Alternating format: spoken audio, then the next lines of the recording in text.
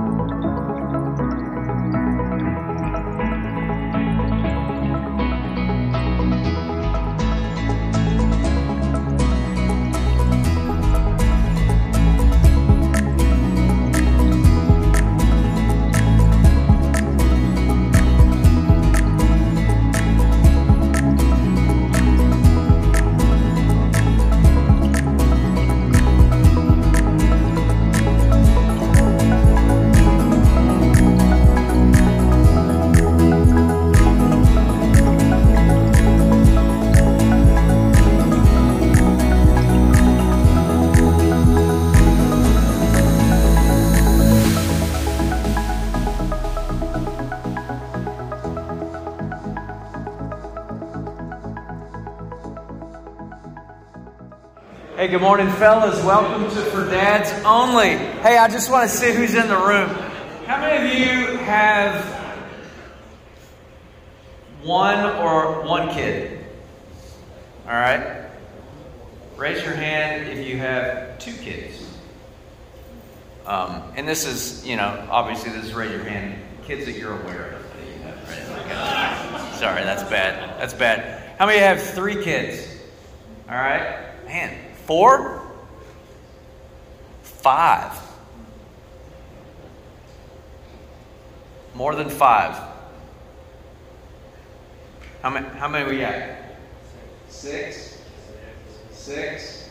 Wow. We might hand you the mic before this thing's over and pray for you. That's awesome. Well, guys, it does. How many of you have kids living in the home, like they're still tucking them in? Yeah. How many of you have grandkids?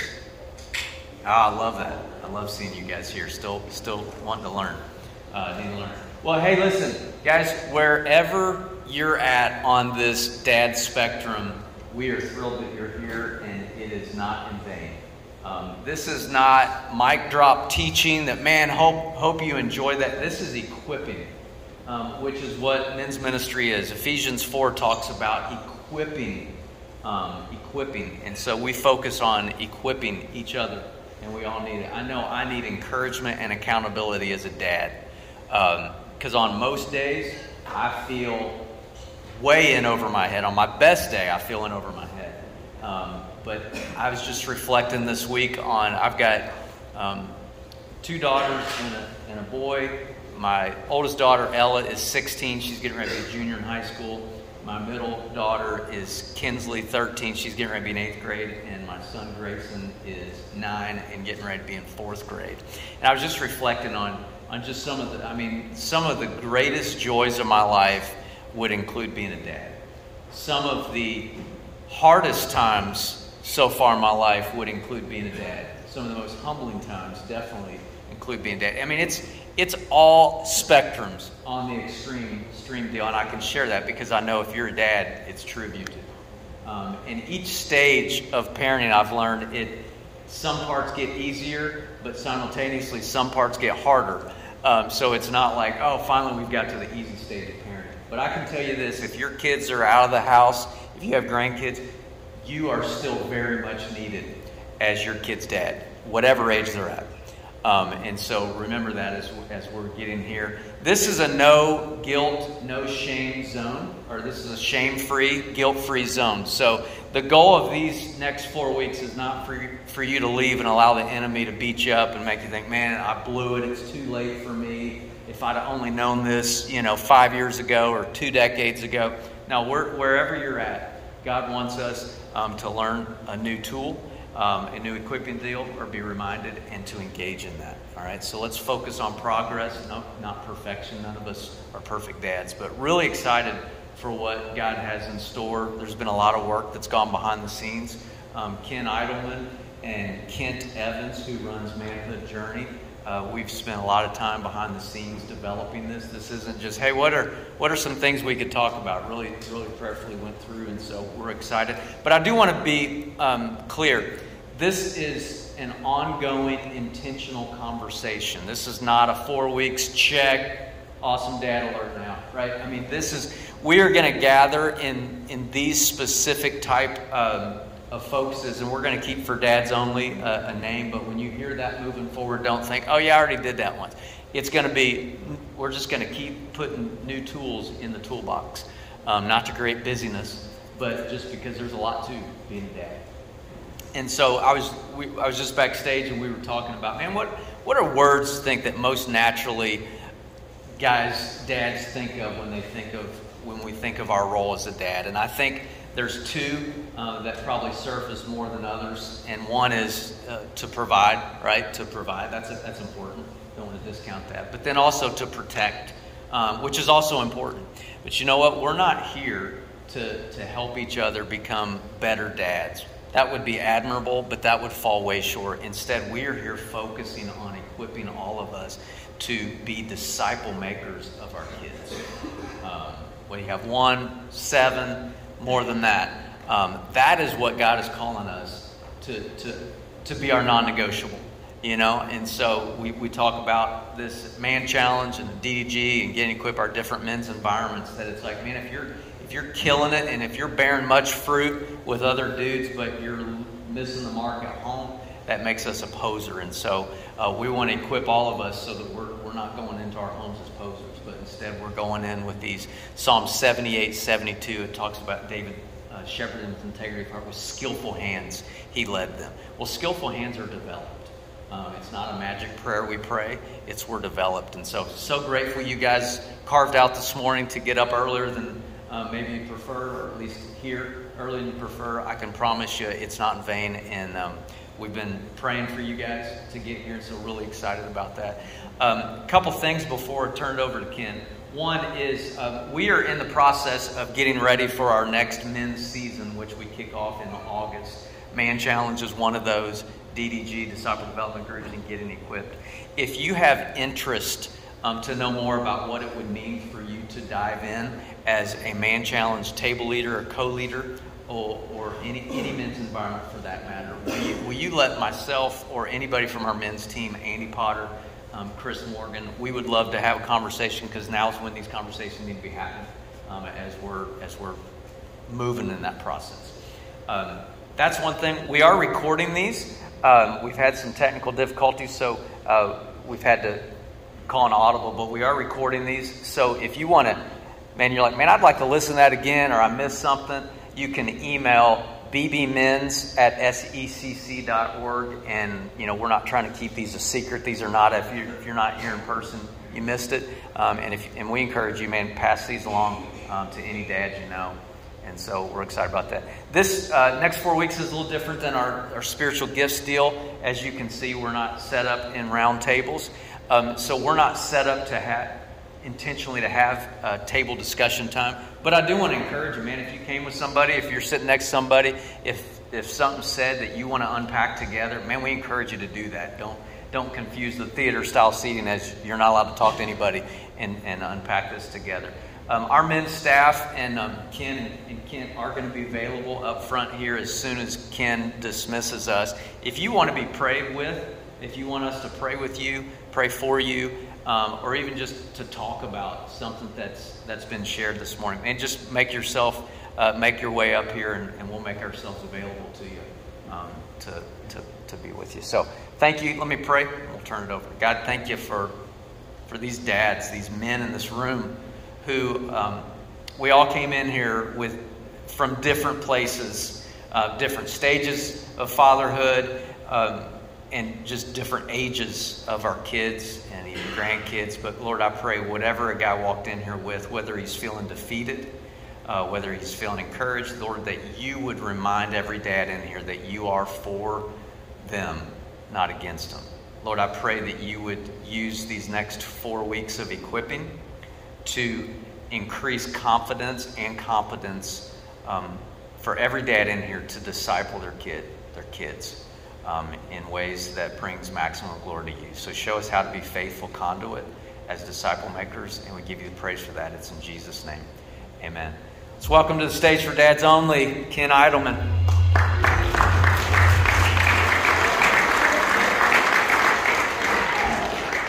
Thank you, Ronnie. Good morning, guys. Good to greet you this morning. We are told of an exciting 4 weeks, I think. And somebody left their cell phone here, and they'll be crippled without it.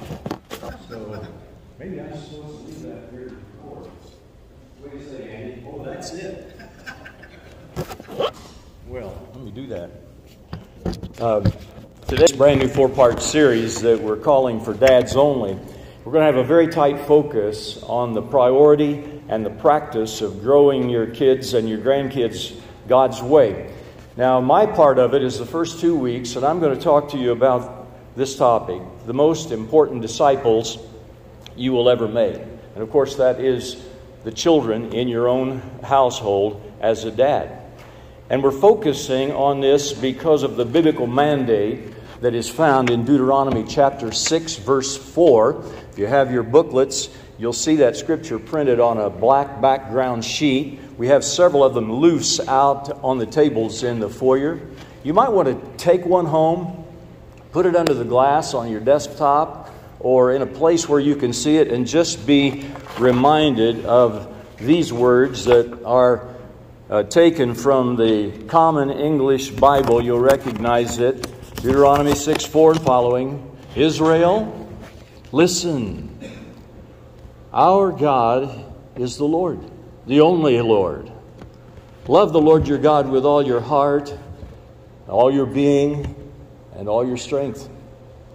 These words that I am commanding you today must always be on your minds. Recite them to your children. Talk about them when you are sitting around the house, and when you are out and about, when you are lying down, and when you are getting up. Do you see the placement of this commission to all fathers of godly households? Here you have what Jesus would later refer to as the first and greatest commandment. It's right there, to love the Lord your God with all your being, with all your heart, soul, mind, and strength. And then immediately following, have you ever noticed this? Immediately following the first and greatest commandment, the command to reproduce your love for the Lord and your loyalty to the Lord in your children, the next generation. I want you to notice the placement of the first and greatest commandment and the commission, particularly to fathers, to reproduce their faith in the next generation. Now, there are some salient points right off the bat from this text. Let me just give you three. One of them is the assertion that the best families are led by parents who truly, underline truly, love God. With all your heart, with all your being, and with all your strength. The best families are led by parents who truly love God. Secondly, the best families are led by parents from whose minds the truth of God and the things of God are never far. It says, His words must always be on your mind. Does that describe your thought life in the course of a day? At home, when you're with your family? The third thing I see in this is that the best families are led by parents that are intentional and creative and strategic about teaching and communicating to their children. It says to recite God's Word. Talk about it when you're sitting down. Talk about it when you're out and about. Talk about it when you're lying down at night, when you're getting up in the morning. Someone has said the Christian faith is one generation from extinction. That's a startling but true statement. And are you aware of what's going on out there? We are presently losing ground, brothers. The percentage of those who acknowledge the existence of God but do not live out any expression of faith in Him, they're unconnected to church life. This has grown dramatically in recent years. It's now 1/4 of the population. 1/4 of the population of our nation, believers in God, without any active expression of their faith. And that puts this particular group in second place as the largest, if you want to call it, denomination in the United States, after evangelical Protestants. We're the largest number, but the second largest number is believers who don't live out their faith in any kind of meaningful expression. The majority of these are what we call millennials. Verse says they're ages 18 to 33.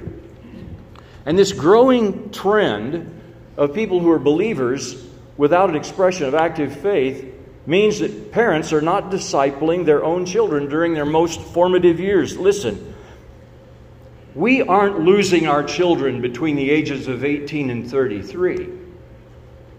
We're failing to disciple them between birth and age 18. And it's because we're raising them to value the wrong things.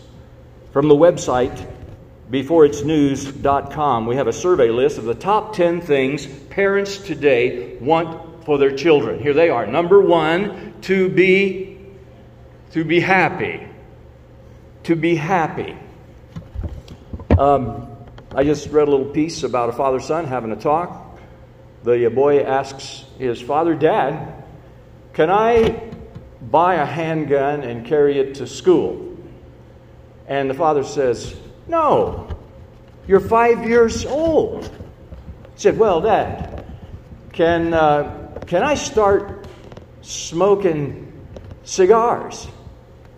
No, you're 5 years old. Well, Dad, can I start drinking beer?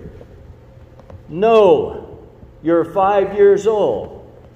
Well, Dad, can I start taking gender transformative drugs? Whatever makes you happy, son. Whatever makes you happy. That's the number one answer, to be happy. Secondly, to be self-reliant. We don't want them living in our back bedroom indefinitely. To be responsible was number 3. Number 4, to be successful. 5, to be your parents' best friend. Sounds a little self-serving. 6, to take care of your parents in the future. Sounds like the guy's got a plan there.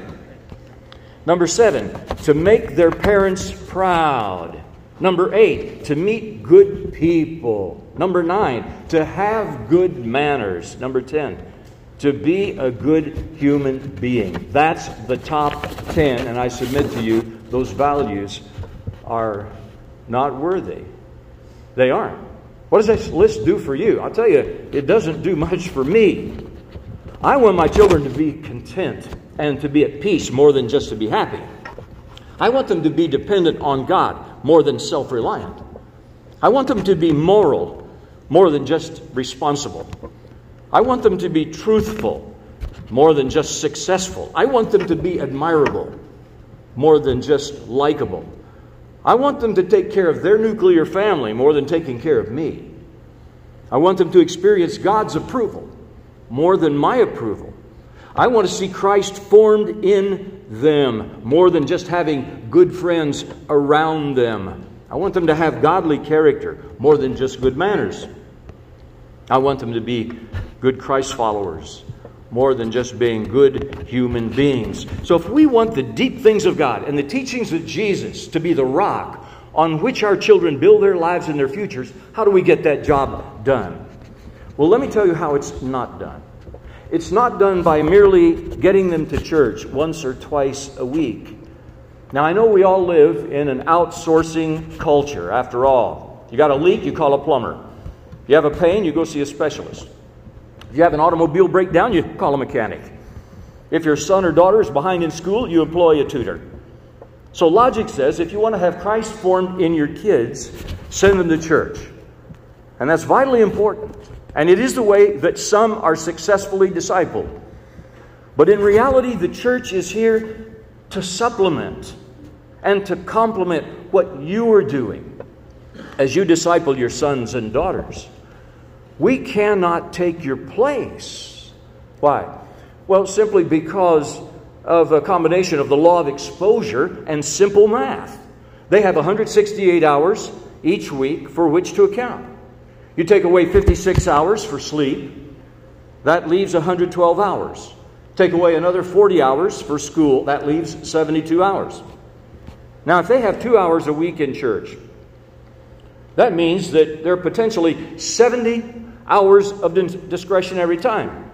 And much of this time is spent at home. And I'm telling you, home is where discipleship should happen. As you spiritually engage, as you model, as you teach, as you counsel, as you pray, impressing on your children what is right and what is true and what matters most.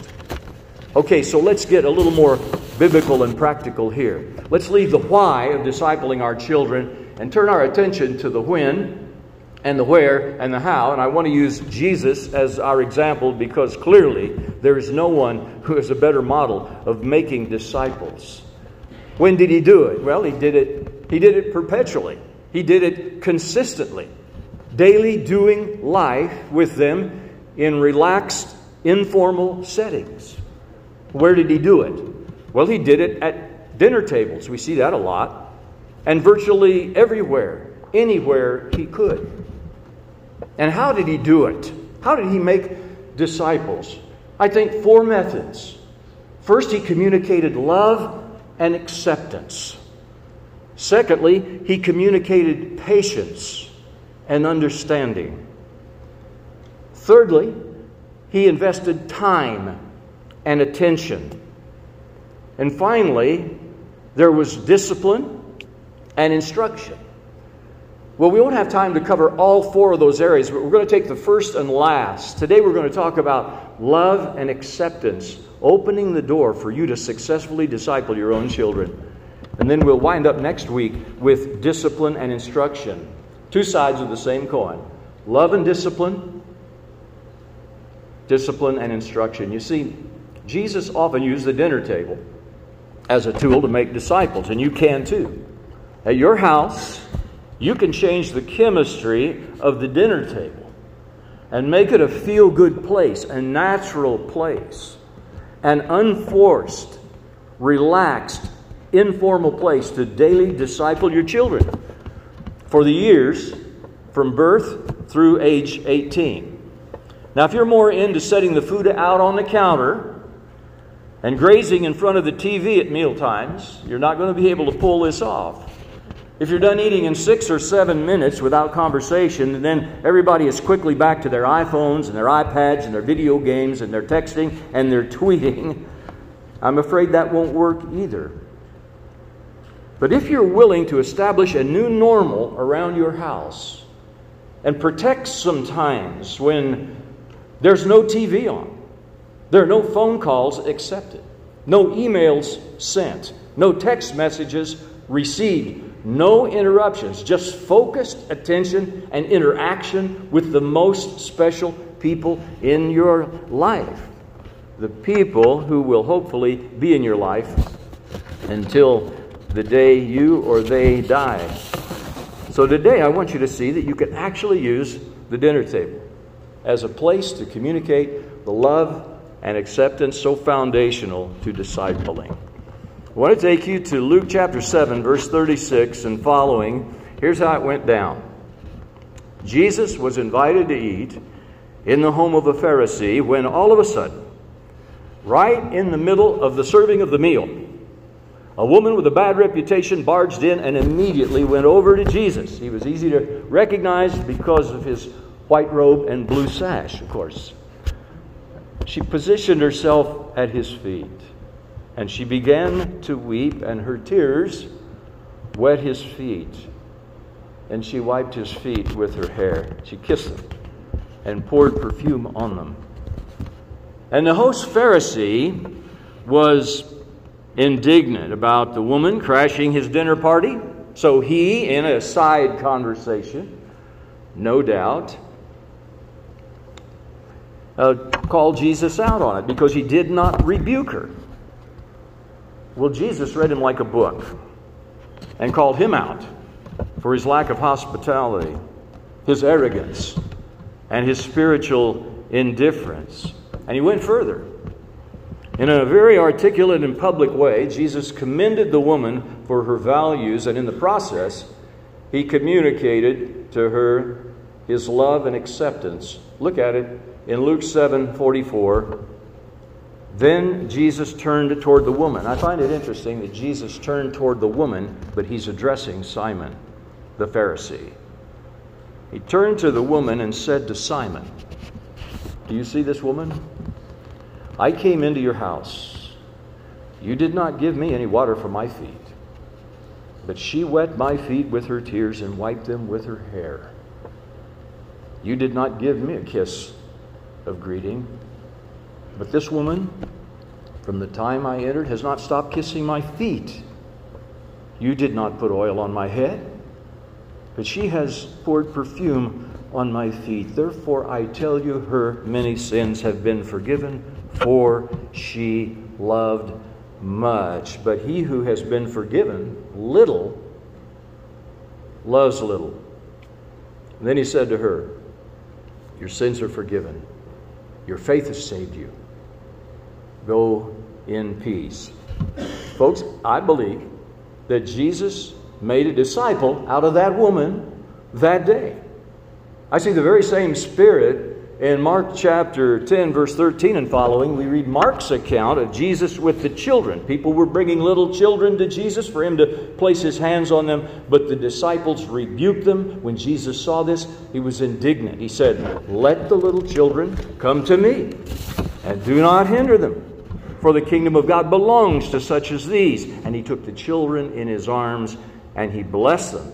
And my guess is he made some more disciples there, the parents of those children and the children themselves. The parents of these children and the children themselves were impacted because Jesus was a master at communicating love and personal acceptance. And in God's plan, fathers are the primary physical extension of the love and acceptance of Jesus. They'll learn about his love and acceptance through your love and acceptance. Today I want to boil it down to an acrostic. AWE. affection, warmth, encouragement. I think this captures how dads can lay this cornerstone of acceptance and love that's so foundational to making disciples of your own children. Let's look at it. First of all, AWE. Let's look at the A, affection. Now, being able to say the words, I love you, that's extremely important. We've made some progress in the last 50, 100 years. Dads didn't used to say that to their wives. They didn't used to say that to their kids. It wasn't considered manly. It wasn't considered masculine. We've gotten past that. We're doing good on that. But we're talking here, when we're talking about affection, we're talking specifically about appropriate physical touch here. Jesus put his hands on the little children. He touched them as an expression of affection and blessing, and we should take note. Our children need to know they're valued and cherished. And when they're very young, it is best communicated physically. If they're held and rocked and hugged and kissed and cuddled and wrestled with during their early years, it matters. They'll be more secure. They'll be more confident. They'll be more personable. They will have a better self-image.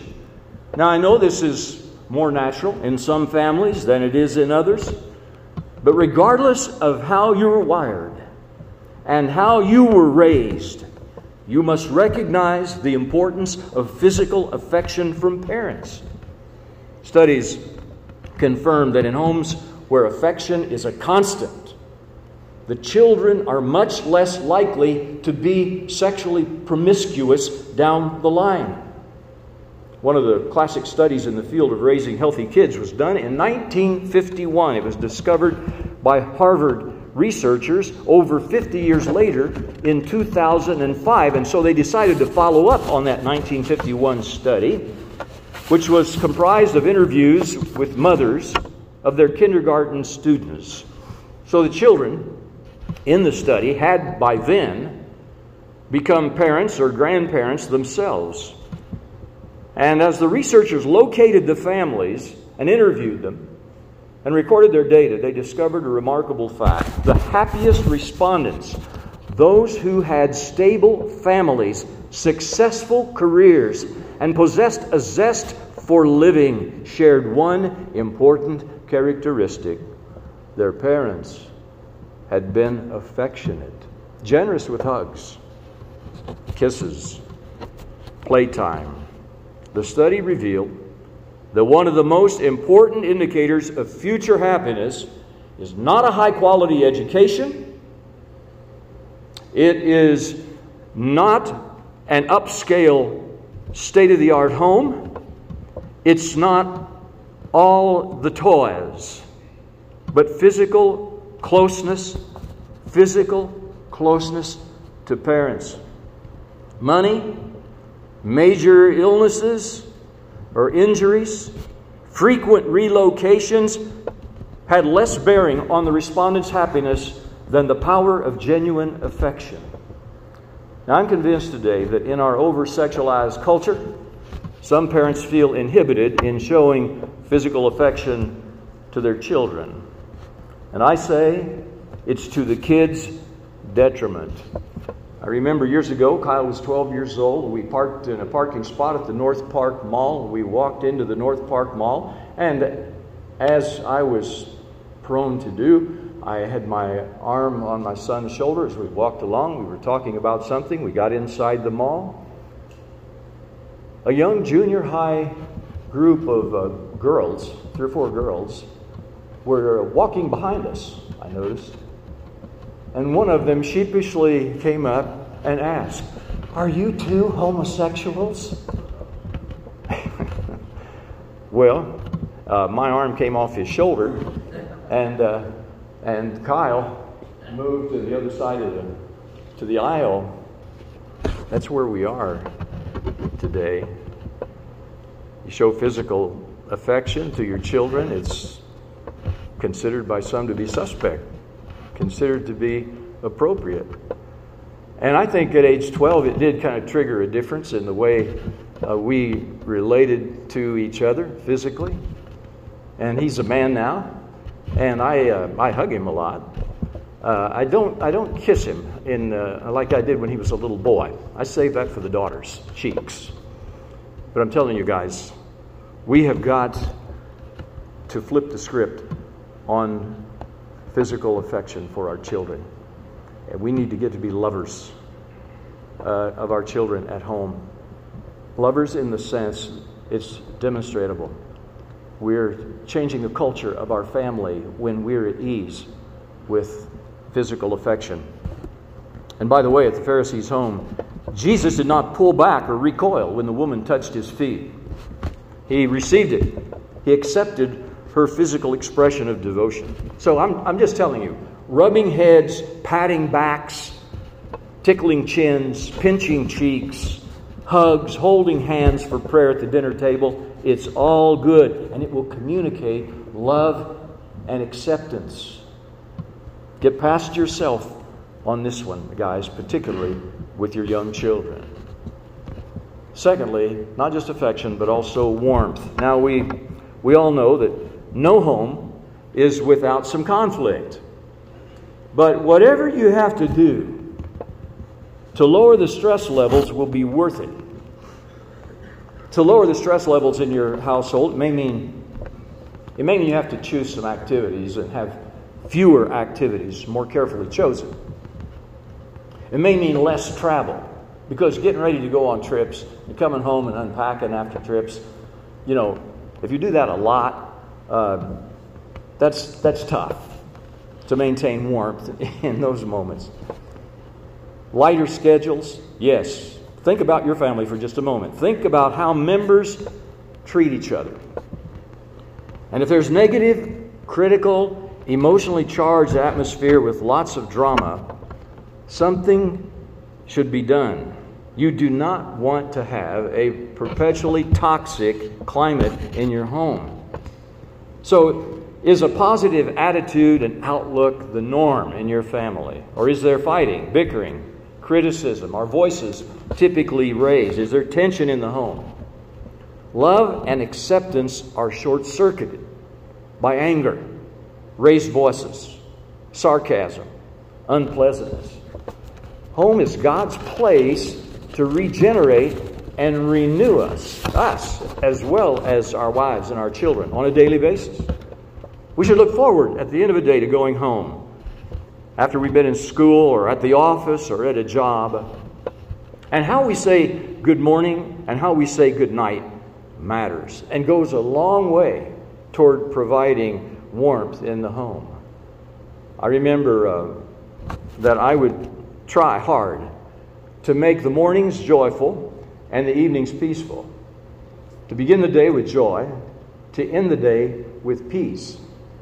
So typically I would wake the kids up with music. Sometimes it was recorded music that I turned up in the house so they could hear it when they wake up. And sometimes I would sing to them.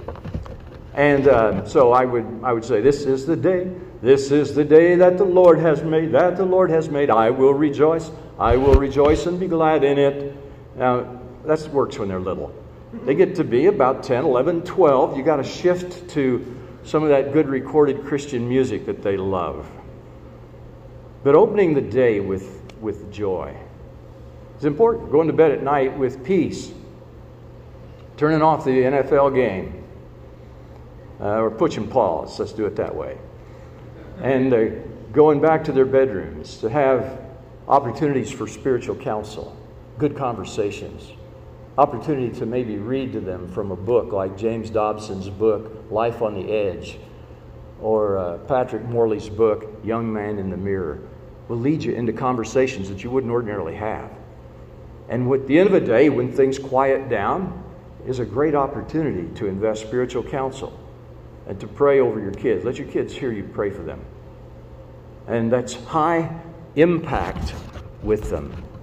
So, waking up with joy, going to bed with peace at night. In our text, Jesus pointed out the deficiencies in the Pharisees' home atmosphere. He said, you didn't give me any water for my feet. You didn't give me a greeting. You didn't put oil on my head. In other words, you took me your guest, for granted, and you treated me impersonally. But the sinful woman welcomed me warmly by wetting my feet with her tears, kissing and perfuming them. So if your family has become impersonal, listen, taking each other for granted, not treating each other as special, you may not be able to always control them, but you can control yourself. So let the warmth begin with you and move outward. That is what Jesus did with the little children. And He was a child magnet. So be Jesus to your children. Let His warmth radiate from you. And it's especially effective at times like the dinner table. Charles Schwab was right when he said, "I have yet to find the man, however exalted his station in life, who did not do better work and put forth greater effort under a spirit of warm approval than under a spirit of cold criticism." So true. At the same time, sometimes a little tension in the home can actually be constructive. Kids need to see conflict resolution. They need to experience what it's like to make up. Sometimes warmth in the home is experienced by repentance and forgiveness and reconciliation. Affection, warmth. You want to disciple your sons and daughters. We're talking here about practical tools to communicate love and acceptance, which is the foundation of discipling your children. Affection, warmth, encouragement. At the dinner table in the Pharisee's house, the sinful woman received great encouragement. Jesus affirmed her publicly. That had to be so uplifting to her in her brokenness. My guess is this woman lived every day without any kind of affirmation. The dinner table in your home is a prime location for encouragement to happen. We used to play the high-low game. We would say, high-low, high-low, how did your day go, Carissa? And then she would share her high and her low from the day. And then she would sing, high-low, high-low, how did your day go, Camille, her little sister? And then Camille had to share her high and her low. We had fun with it. It led us into good conversations. And it just created the kind of atmosphere of encouragement that was needful. Sometimes kids need to get something off their chest. They need to tell you about the experience they had being bullied, or the way they were rudely treated by a teacher, or whatever it is. Sometimes the low needs to be addressed. Sometimes the high needs to be addressed. So there it is. It's a good way to use the dinner table to draw them out, get them talking. Jesus said in Matthew 12:34, the mouth speaks what the heart is full of. So getting them to talk at the dinner table. They'll be encouraged and listen. They will learn to encourage. Now I remember when Kyle was young, he got his growth early. I remember when he was sent home from school in the 7th grade to shave so he could go back to class. He got his growth early, and he was tall and looked much older than he actually was. And his coordination had not quite caught up. He was an accident looking for a place to happen during those years when he was all arms and legs. Well, occasionally he would spill his drink at the dinner table, and we'd have to interrupt dinner to clean it up. And it really bothered him when he would do that. It really bothered him that he was a little clumsy. One night at dinner, he reached for something on the table, tipped over his glass, spilled his drink yet again. And I noticed on his face an expression of regret and defeat. So you know what I did?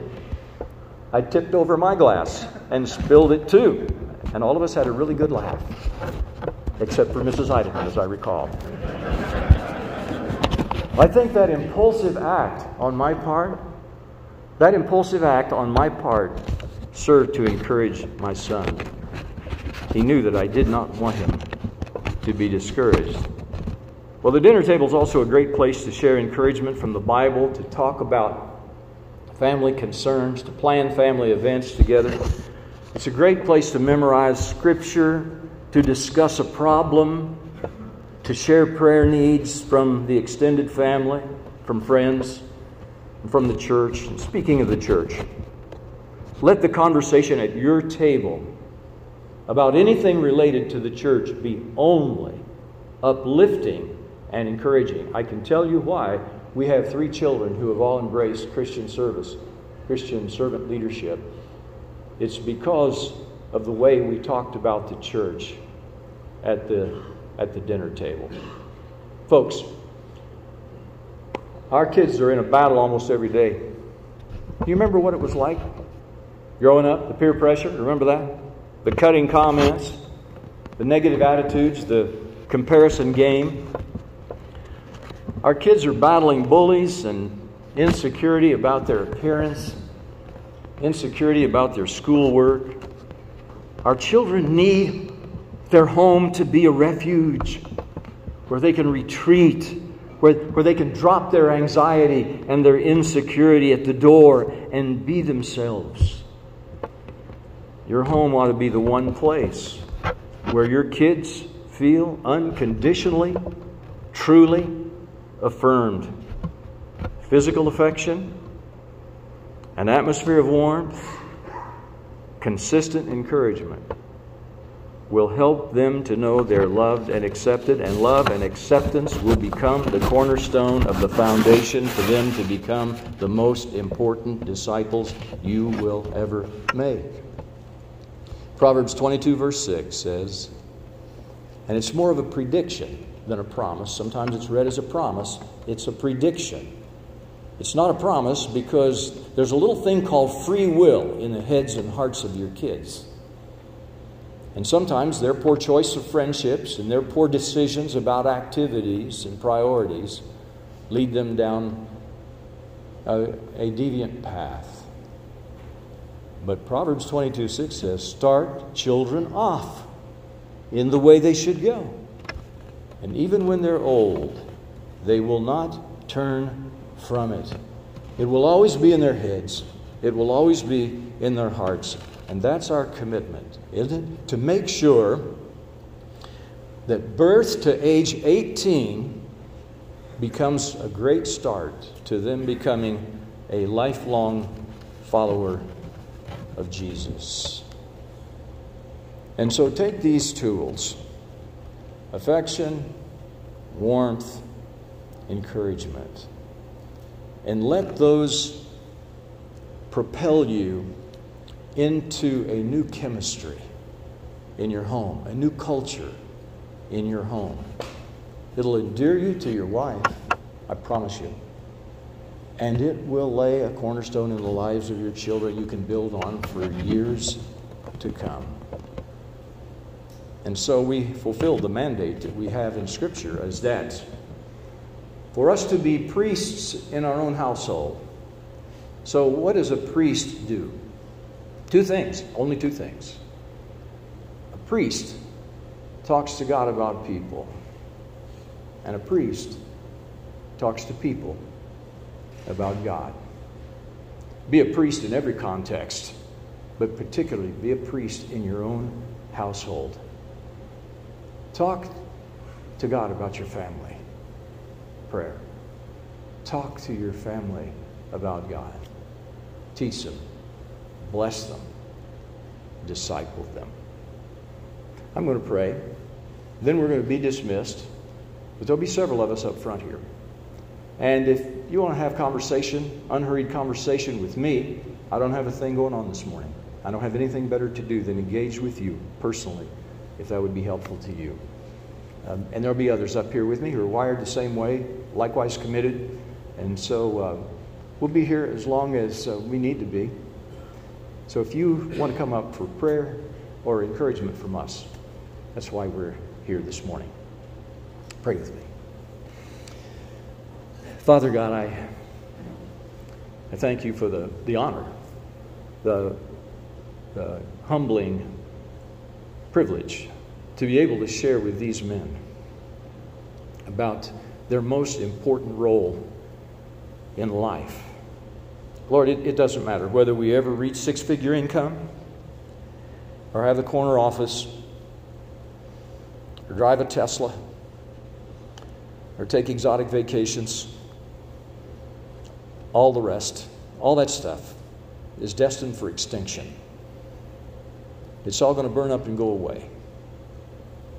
But one thing that will endure into the greater life is when we successfully see Jesus formed in our children.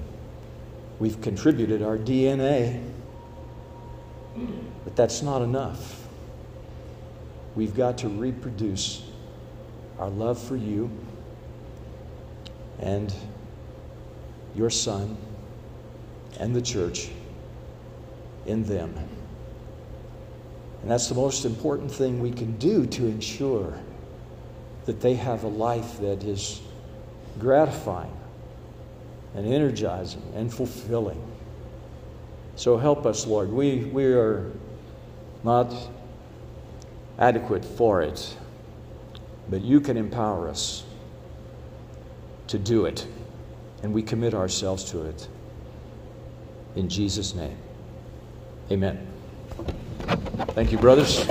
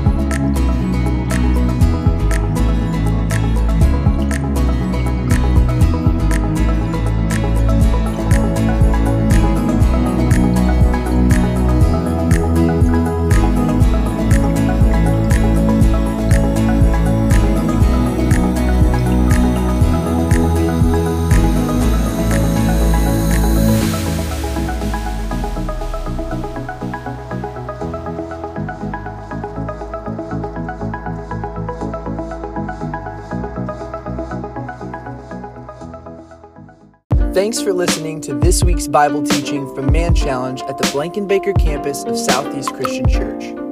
For more information on how to get involved, reach out to us via the email address in our podcast description or find us on social media.